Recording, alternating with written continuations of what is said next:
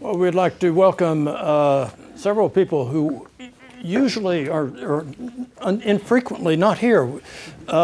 Custis Wright tells me that she's just passed her 94th birthday.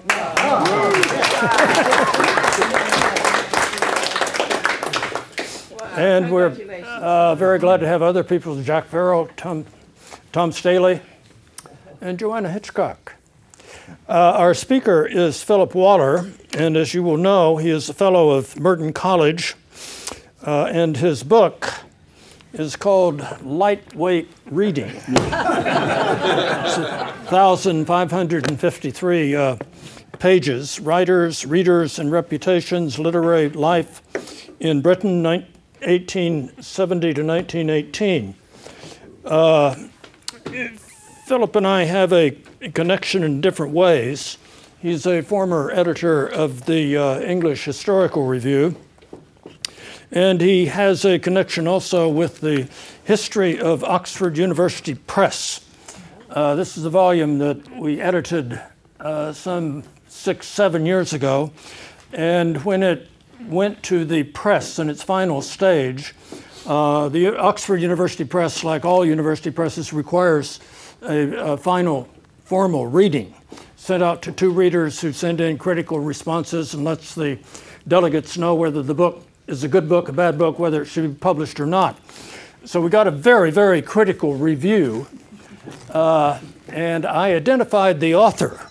It was Philip Waller. And so we recruited him, and he now has a chapter in the book as a result of having written the reader's report. I wanted to say one other thing, that in the book itself, The History of Oxford University Press, there is a quotation on lightweight reading, and it's from Harold Nicolson. And he says that nothing but the serious but overworked person is not always very intelligent in the matter of light reading. And so he recommends 2 categories of books: detective novels and scholarly study of a subject unconnected with the reader's ordinary profession. So with that, let's welcome Philip Waller.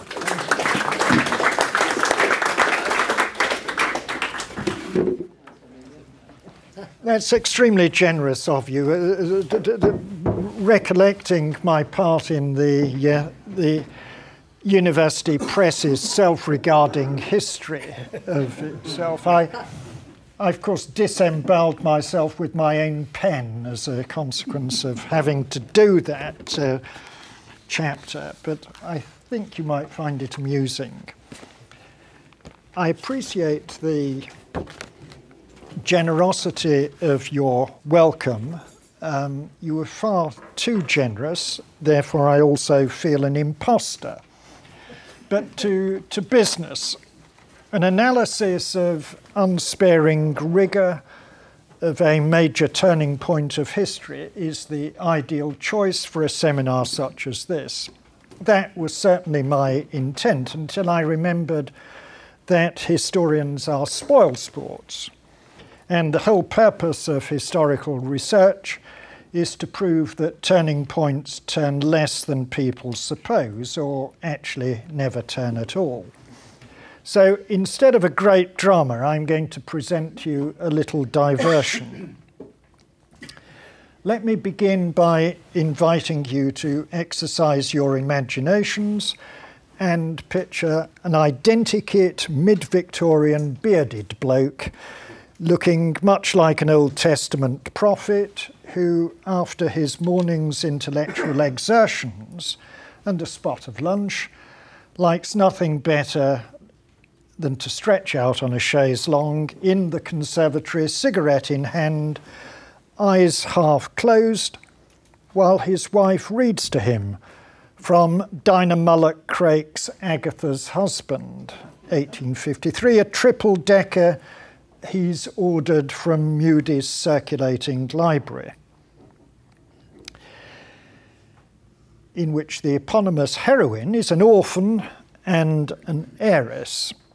Courtship occupies most of the first volume, In the second, the plot thickens when her husband Nathaniel discovers that his brother, a characteristically villainous major, has embezzled most of Agatha's fortune. And if there are any villainous majors here this afternoon, please twirl your moustaches. Nathaniel determines to keep his dastardly brother's misdeeds from Agatha while he sorts things out, and his secretiveness and further misunderstandings cause husband and wife to suspect each other of infidelity, whereupon Nathaniel starts acting coldly towards her, and Agatha ends Volume 2 crying uncontrollably.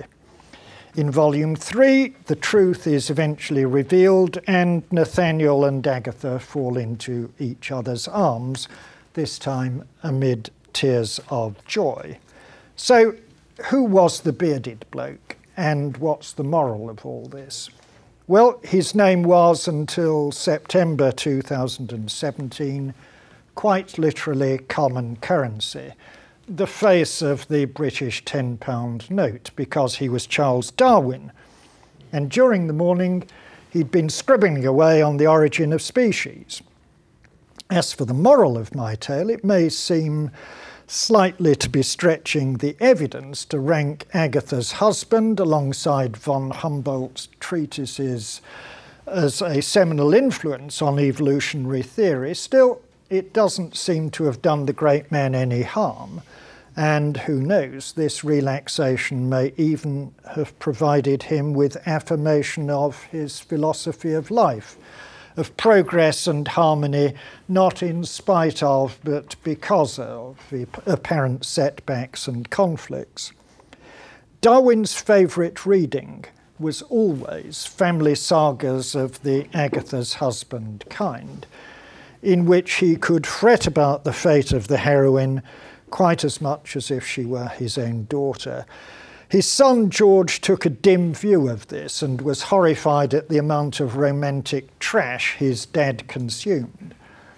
Darwin himself was unrepentant and told friends that he couldn't abide the loftier sort of novelists because, quote, they cheated him of a happy ending. Now, George Darwin's embarrassment about his father's literary taste leads us naturally to Sude's Corner, that hallowed burial ground for pretentiousness which this year celebrates its golden jubilee in the satirical magazine Private Eye. Intellectual affectation is inseparable from the reading habit. One question that always seems calculated to incite this is, what book has most influenced you? When the novelist Vincent MacDonald was asked about this, he immediately started to rummage around in his mental attic to come up with a suitable immortal from the Irish literary pantheon as would most flatter him as a fellow Irish scribe. Was it to be James Joyce's Portrait of an Artist, or that tougher nut Ulysses? Tricky this, but at least MacDonald recognised he couldn't get away with saying Finnegan's Wake, because no one would believe him, it being completely unreadable. You'll recall A.J.P. Taylor observing, even the words were gibberish. Modernist writers like Joyce disintegrated the traditions of English literature in the same way that the artillery blasted the landscape in the Great War. Joyce went right through literature and came out somewhere on the other side. Poets, of course, have always been allowed to drift off into dreamy unintelligibility. That's how we expect such unworldly creatures to behave. That is, not to make any sense and to starve accordingly. But the whole point of prose is that it must be understood. During the first half of the 20th century, the standard of living for the generality of British people was higher than throughout their entire previous history. It was unforgivable, therefore, that they were let down by a literary elite producing incomprehensible or unappetizing stuff, just at the point when books had never been cheaper.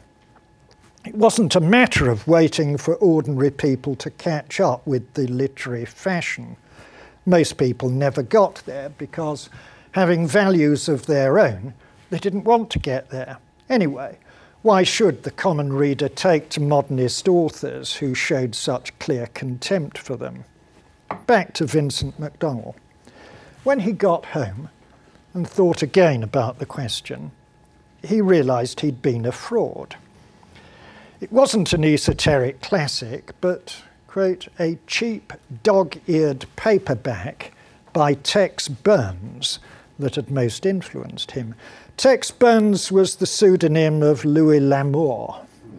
You may never have heard of Louis, but perhaps you should, because no less an authority than John Wayne considered him the world's most interesting man. Can you have any finer praise than that? Actually, you can. Still, you might think that Louis L'Amour such a perfect name for fiction writing that it was beyond improvement, yet he twice gave himself a makeover. A North Dakota animal vet son, Louis started out with the surname L'Amour. He then Frenchified it into L'Amour, the better to weave his magic. By the 1950s, Louis was churning out not bodice rippers, but westerns, 250 million worldwide. And when you're hitching up your chaps and buckling on your Colt 45, hard-bitten Tex Burns rather than heart-rending Louis L'Amour was the man you wanted to ride out with. Vincent MacDonald was age 7 when he chanced on the Rustlers of West Fork. His household contained no books, and he didn't know what a library was, but 40 years on he could, quote, still recall the thrill, the excitement, and the suspense of the story.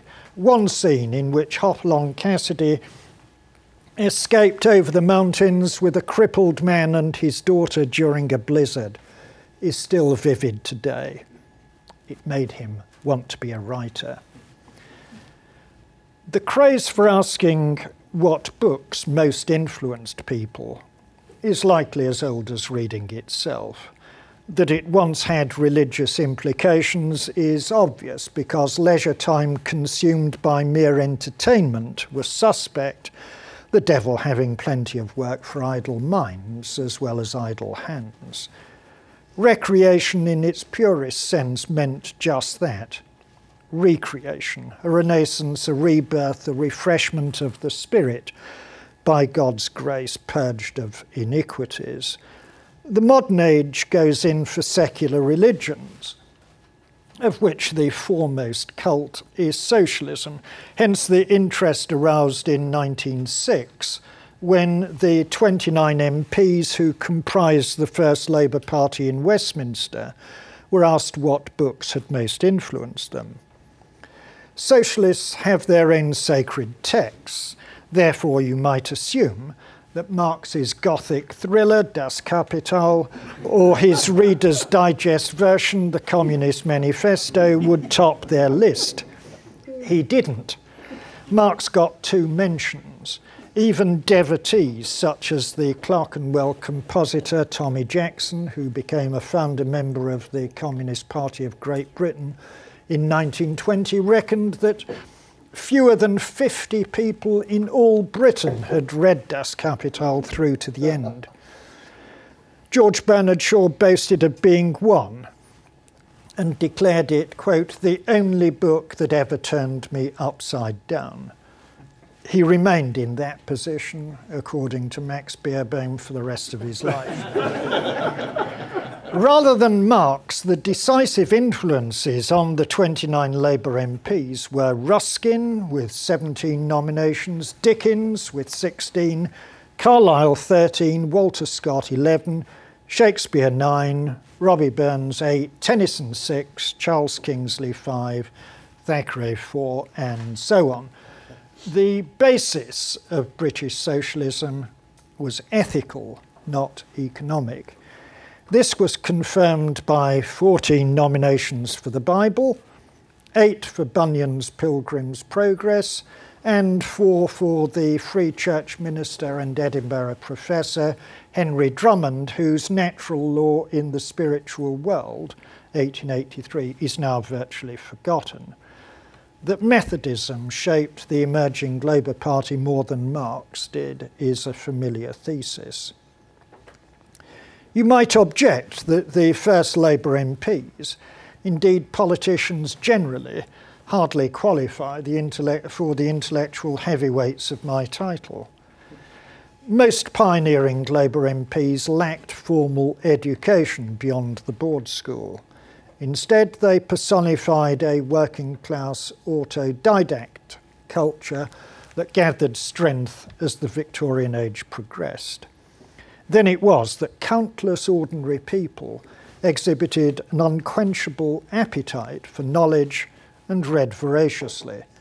Importantly, autodidacts were and are unconfined by specialism and are keen to acquaint themselves with the classics of every field. Now, it's a short step from asking what books most influenced people to telling them what books should most influence them. The Victorians did not hold back in the finger-wagging department. Its departmental head was Sir John Lubbock, a polymathic brain box and versatile man of action, remembered now, if at all, as the originator of bank holidays, the promoter of legislation to preserve ancient monuments, and as an experimental biologist who played his violin to bees to prove their deafness. As president of the Working Men's College, he lectured there in 1885 about the 100 best books. This was published in his slim volume, The Pleasures of Life, 1887, which in various guises sold 250,000 copies and appeared in over 30 foreign editions. Lubbock's best 100 were organised by category: religion, science, philosophy, ethics, logic, history, political economy, travel, natural history, biography, the epic, essays, poetry, drama, and the novel. It was a stiff test by any measure, and Lubbock cheated by smuggling in as one item the entire works of his own favourite star authors, such as Homer and Walter Scott, whereas others, Aristotle and Plato included, were limited to individual texts. Still, Lubbock shunned insularity of any sort. While British authors predominated and the adequacy of translations was problematic, he took in not just all Europe, but headed out east, incorporating a large slice of the Quran and Persian and Hindu epics before reaching Confucius's Analects. This last, he remarked magisterially, he didn't particularly rate, but he included it because, quote, it was held in the most profound veneration by the Chinese race, containing 400,000 million of our fellow men. Moreover, he added sweetly, it's quite short. Lubbock did not otherwise measure up to today's PC standards. He was emphatic that books, quote, must be read for improvement rather than for amusement. He conceded that, quote, light and entertaining books are valuable, just as sugar is an important article of food, especially for children, but we cannot live upon it. Furthermore, there are books which are no books, and to read which is a waste of time, while there are others so bad that we cannot read them without pollution. If they were men, we should kick them into the street. His 100, therefore, comprised only books that, quote, no one can read without being the better for them. But don't think Lubbock was a Thomas Gradgrind utilitarian. Literature that made better workers was, he wrote, useful no doubt, but by no means the highest use of books. The best books elevate us into a region of disinterested thought where the troubles and anxieties of the world are almost forgotten. Lubbock had many an imitator. Indeed, pretty well every busybody, bore and humbug in the land tumbled over themselves to issue rival lists of the best 100 books. And not just the nation's ordained ministers of God assumed the missionary position. So did a Regius Professor of History at Cambridge. This was Lord Acton, whose own 100 was, as you'd expect, even more forbidding than Lubbock's. But to suppose that every Victorian was fitted with a humour bypass is preposterous. On the contrary, Ernest Homilly inspired iconoclastic comedy. The 100 best soporifics was hailed as a truer depiction of the exercise. And quickest out of the blocks to poke fun at it all was the author of The Idle Thoughts of an Idle Fellow in 1886.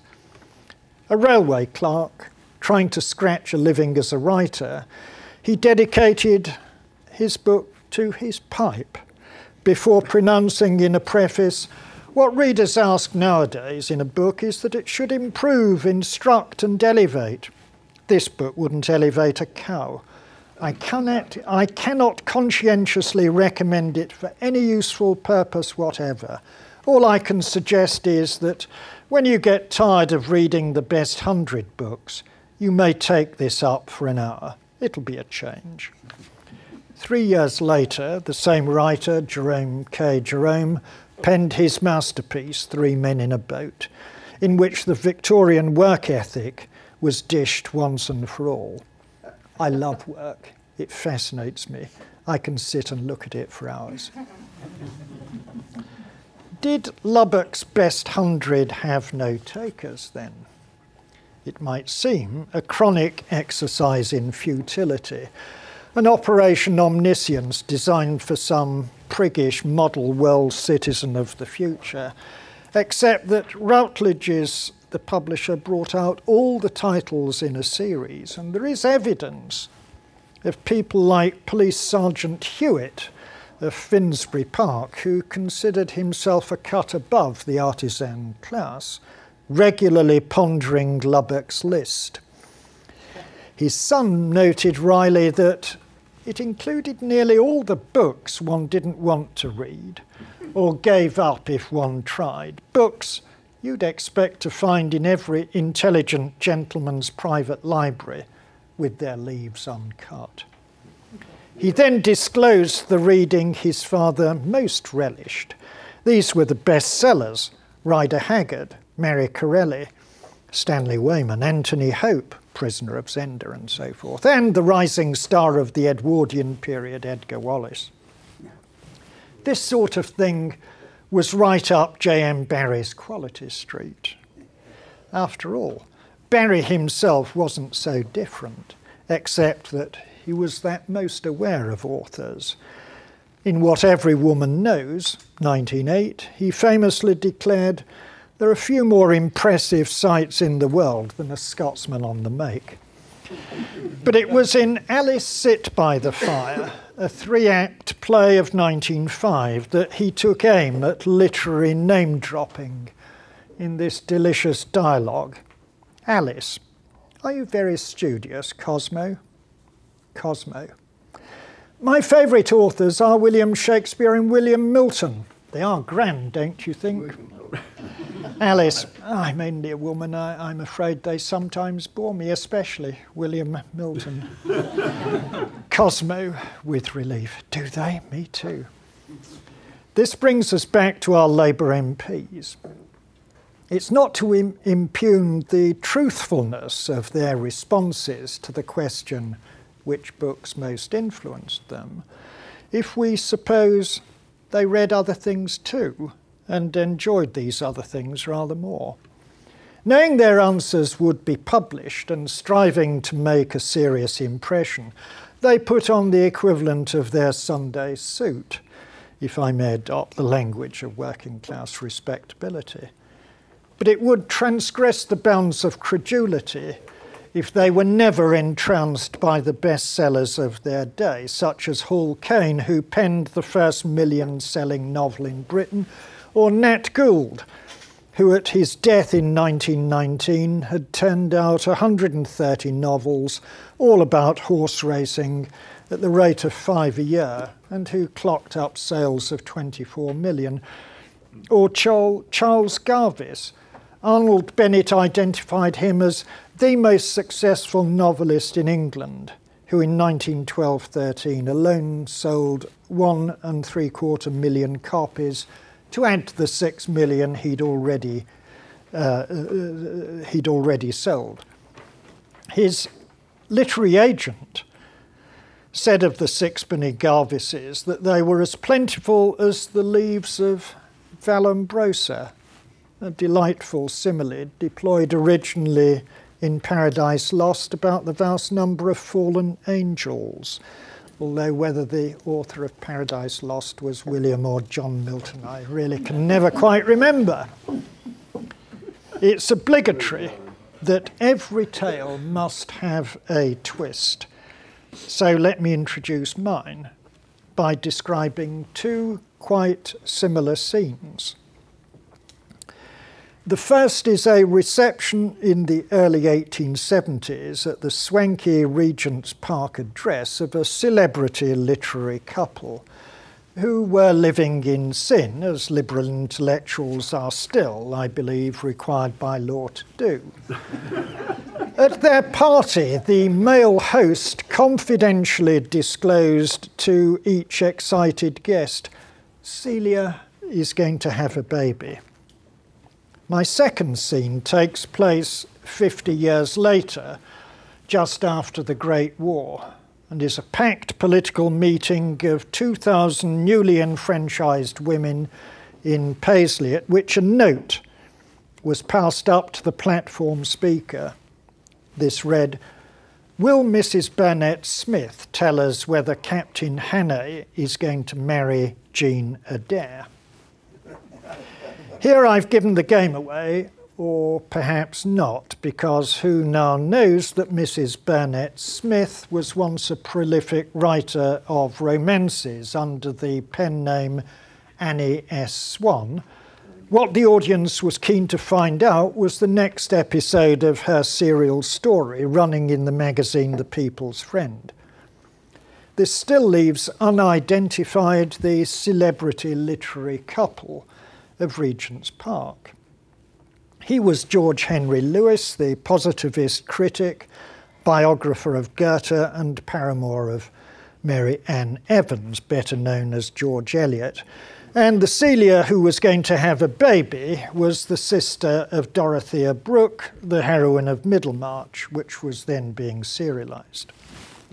Now, no one will want to argue that George Eliot and Annie S. Swan are authors of equal philosophical weight and permanent literary value. Yet, we need to allow that a good story, gripped alike the cerebral select of a literary salon and the humble housewife at her local newsagents, united them too with fuddy-duddy dons. Gossip had it that the Dean of King's College and the Cambridge University Registrar cut Chapel to be the first to discover the denouement of The Hound of the Baskervilles as the last instalment of its serialisation appeared. We should therefore guard against literary snobbery and resist a temptation to divide works into highbrow and lowbrow as if phrenology was an exact science. To assume that only the best people read the best books is a fallacy. Similarly, we should acknowledge that bestsellers were read by all. Reading is an altogether mysterious business. No two people read the same book in the same way. Likewise, no one person reads the same book for a second time in the same way. When evaluating the impact of books, for far too long literary scholars pored over the text and ignored the audience. Reception history has obviously aimed to reverse that imbalance, yet it remains true that we can't easily know how books are read, what holds or loses a reader's attention, and what sensations they experience. Readers of George Eliot might not have been drawn to her for her profound reflections about religion and evolution, and may well have skipped such passages as there were. Many a so-called classic has this in common with a bestseller: a story well told, containing a cast of characters whose deeds and relationships make readers care, and whose rites of passage they follow as closely as if they were members of their own family. By convention and by preference, a good read will contain a roller coaster ride of emotions, and for us, quite as much as the Victorians, this must involve moral tests and struggles before, ideally, virtue is rewarded and vice confounded. We must also take into account how stories come to us in different forms, such as through serialization and abridgment. The journalist who quizzed the first Labour MPs in 1906 about the books that influenced them was W.T. Stead, who learned his trade as a publicist during Gladstone's Bulgarian atrocities campaign in 1876. 10 years later, he courted imprisonment for exposing child prostitution and white slavery, and he eventually sank with the Titanic in 1912. His belief that the dead communicate with the living means that we cannot rule out him one day sensationally reporting his own drowning. Until then, I should inform you that Stead had been quick to exploit the new printing technology and expiry of copyright protection for many classic authors. In May 1895, he launched Penny Poets, followed in January 1896 by Penny Novels. By October 1897, his 60 volumes of Penny Poets had cleared 5.25 million copies, and the 90 penny novels about 9 million. These last were condensations of classics, cut down to 30 to 40,000 words, ditching a huge amount of verbiage, and in the process, bringing the George Eliots of literature closer to the NES Swans. As we reel away in horror at the Philistinism and brutality involved, let's remember that we do the same and worse in adaptations for radio, television and cinema, and theatre reputations are regularly made by amputating Shakespeare and dressing what's left in a fancy modern wardrobe. Also remember that many a classic author wrote hurriedly and carelessly. The notion that readers should dwell on their every word is a ridiculous superstition. Sir Walter Scott, scribbling away furiously to pay off debts, himself recommended, quote, the laudable practice of skipping. Exceptional people in virtually every respect behave like unexceptional people. Lloyd George, when Prime Minister, liked to unwind with what he called shilling shockers, cliff-hanging thrillers and pulsating romances. His predecessor Asquith enjoyed thrillers too. Otherwise, he could be found sitting up in bed translating Kipling into Greek. Surely that was an effort, queried his wife Margot. Not at all, it's relaxation, he purred, with all the effortless superiority of a Balliol Greatsman. The following evening, their last in Downing Street, he read the Bible. And what part? Inevitably, it was the crucifixion. There would be no political resurrection for Asquith 3 days later or any other time. Yet, at whatever point he retired to bed and in whatever condition, his nickname was Perrier-Jouët, he never broke the habit of reading for 2 hours every night.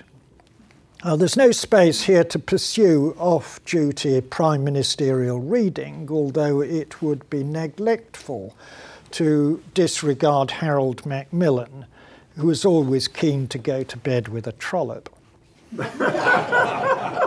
Recent prime ministers seem more interested in the photo shoot opportunity as they set off on holiday with the title of some improving reading just accidentally peeping out from under their arm.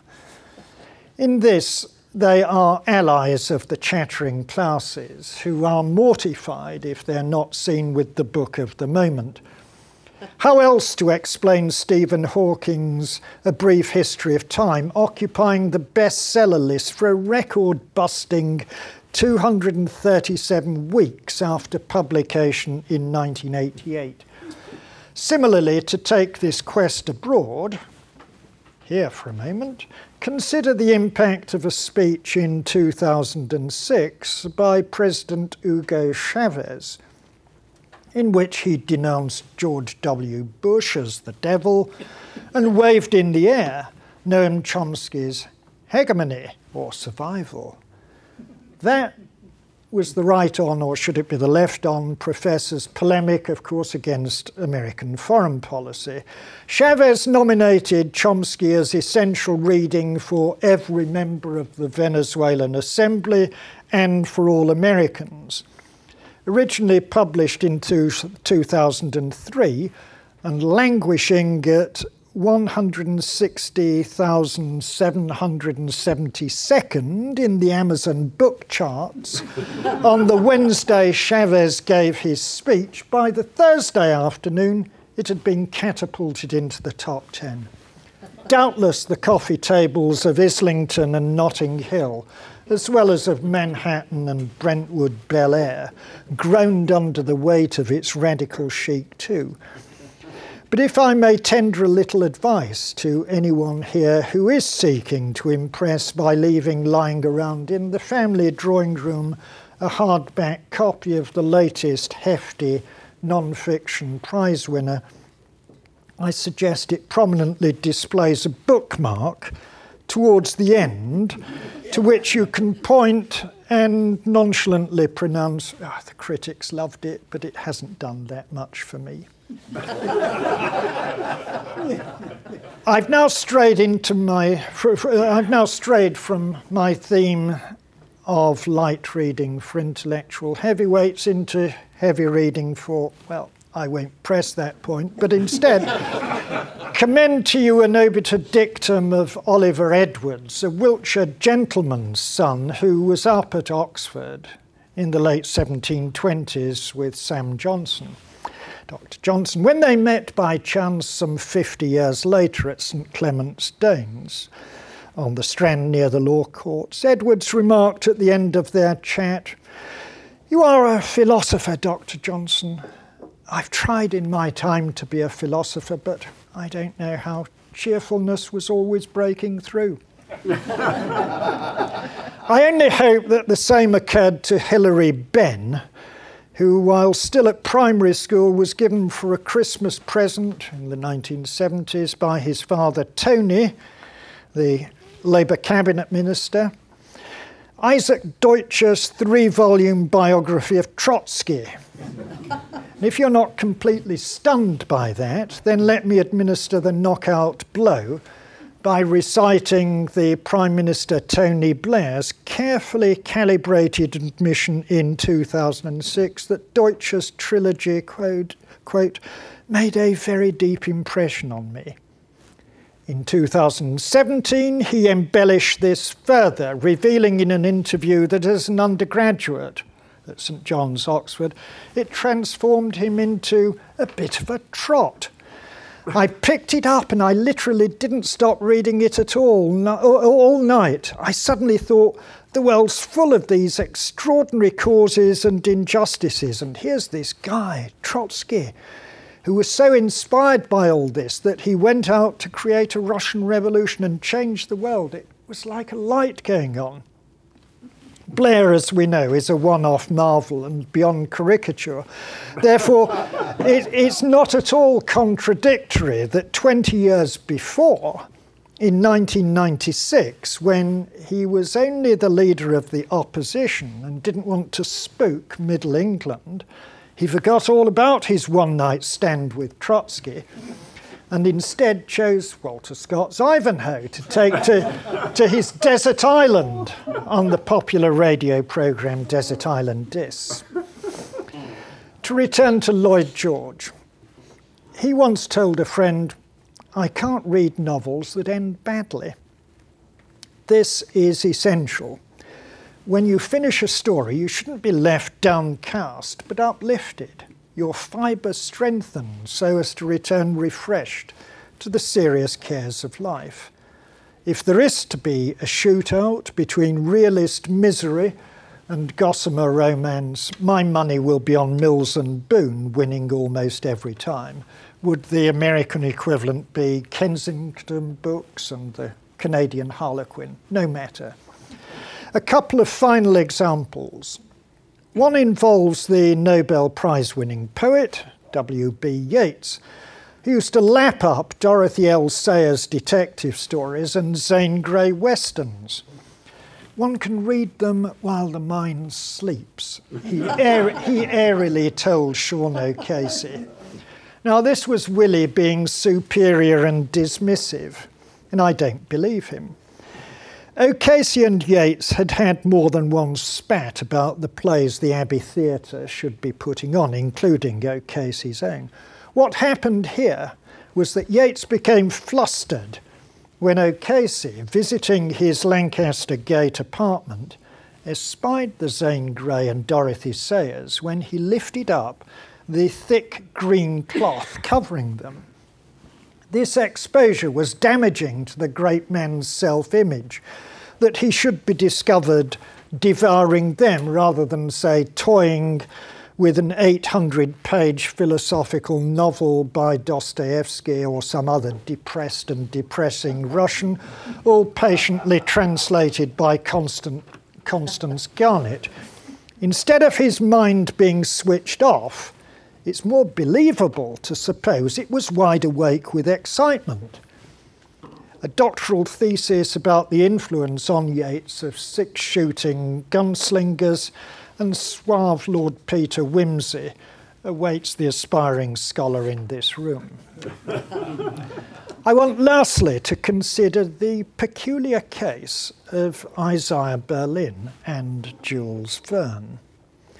Quite possibly there are here this afternoon some distinguished veterans, why am I looking at Roger, who came across the philosopher Isaiah Berlin in Oxford. Certainly once encountered, never forgotten, with his booming imperative voice and torrential talk, timed at almost 400 words a minute, he was a stenographer's nightmare made flesh. It's almost unimaginable now, but once upon a time, an Oxford Don was considered a prize catch for smart social gatherings in the capital. Not just any performing Oxford Don, but Isaiah Berlin in particular. He sported all the right credentials: an exotic provenance from a Russian-Latvian émigré family, schooled at St Paul's, followed by a double first at Oxford, an All Souls Prize Fellowship, and onwards and upwards to the presidency of the British Academy, a knighthood, and the Order of Merit. He gained Churchill's attention by brilliant dispatches from wartime Washington. On the strength of this, Churchill in 1944 got his secretary to invite Berlin to lunch. He swiftly grew disenchanted as Berlin gave dim-witted answers to his probing questions about how long the war would last and whether FDR would be re-elected. Churchill fumed to an aide that Berlin was just a typical civil servant after all, impressive on paper but useless face to face. It turned out he'd been cross-examining the petrified songsmith Irving Berlin, composer of A White Christmas. Isaiah, by contrast, was always dependably scintillating. We can easily imagine a hostess on the phone to a friend post-war saying, darling, you simply must come to supper because we've got Isaiah. He's frightfully intellectual, of course, but you're not going to believe it. He can recite the plots of over 50 Jules Verne novels. It's terribly amusing. Now, this was actually true. So my question is, was this accomplishment simply a show-off party piece, or did Jules Verne mean more to him? Undoubtedly, Berlin had a capacious and retentive mind, but to rattle off over 50 Jules Verne's novels seems to be overdoing things, and to put him in the train spotter collector maniac category. And yet, we learn from Michael Ignatieff's biography that Berlin first read 20,000 Leagues Under the Sea in Russian translation, and later in life, when asked what he had wanted to be as a boy, replied that, quote, he used to dream of being a scientist in a Jules Verne novel, undersea, watching the world of nature through a porthole. Ignatieff explains this as a philosophical fantasy, quote, exploring the depths, yet remaining immune from their dangers, which is clever stuff. But I prefer Berlin's own interpretation in an essay of his on education. Talking about the importance of popularizers, however imperfect their rendering, he instanced Voltaire's 1738 Elements of the Philosophy of Newton, and a century and a half later how, quote, those other great vulgarizers, Jules Verne and H.G. Wells, in their own highly imaginative way, had, quote, an immensely liberating effect. He went on to argue that while the academic value of a subject varies according to the ratio and interplay of ideas to facts, quote, a gifted expositor can put life into virtually any topic. One incidental curiosity to note about Verne is that while in the English-speaking world, an admiration for him will at best be thought amiably eccentric, in continental Europe it's altogether different. Intellectuals are an endangered species across most of the globe, but not in Verne's native Paris, which remains their natural habitat. Paris especially, where they can sound off and procreate with happy abandon. There Verne is still esteemed as a towering figure for his enduring impact on literary avant-gardism and surrealism. In 2017, after President Macron assumed office and before he became Jupiter, the Élysée Palace let it be known that Macron was a Jules Verne fan, and that the presidential pet, or as you would call it, the first dog, was named Nemo. In that same essay on education, Berlin roundly berated academic abstruseness, jargon, and windy theorizing. Quote, pretentious rhetoric, deliberate or compulsive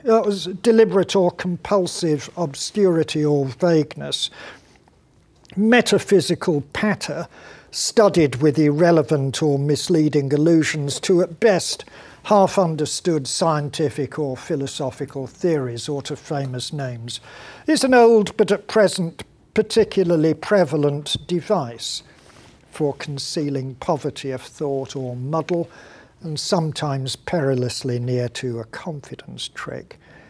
That was in 1975. In the intervening 40-odd years, things have deteriorated rather than improved, but that's another story. Anyway, Jane Austen got there first. She has Catherine Morland delightfully declare in Northanger Abbey, "I cannot speak well enough to be unintelligible." To conclude, great men and women do not inhabit a different planet from the rest of us, and there's no embarrassment in putting your feet up. We all do have to slog through academic tomes and articles that are not exactly riveting. Hard labour of this kind is not just character building in a Victorian manner, but rewarding, often in unexpected ways. Still, it's seldom you must read every word, and it's a part of the intelligent person's armoury to become adept at gutting such works to establish what's important and what's not. The late 19th, early 20th century scholar George Saintsbury, who was a wine connoisseur as well as an omnivorous reader, called it the art of skimming cum skipping. Everyone benefits from time off. Paradoxically, you may well find yourself reading every word of light literature because it's so gripping. This then triggers all sorts of connections, cross-pollinations, and constructive ideas which help in tackling other problems. No need, therefore, to scold yourself or apologise for indulging in a little light entertainment. The essential thing is to be intellectually honest. But every sermon should finish with a benediction. Mine is simply this: go forth and enjoy your soaps. The essential thing is to be intellectually honest, also to remain fresh, and to put that another way, avoid cliches like the plague. Thank you.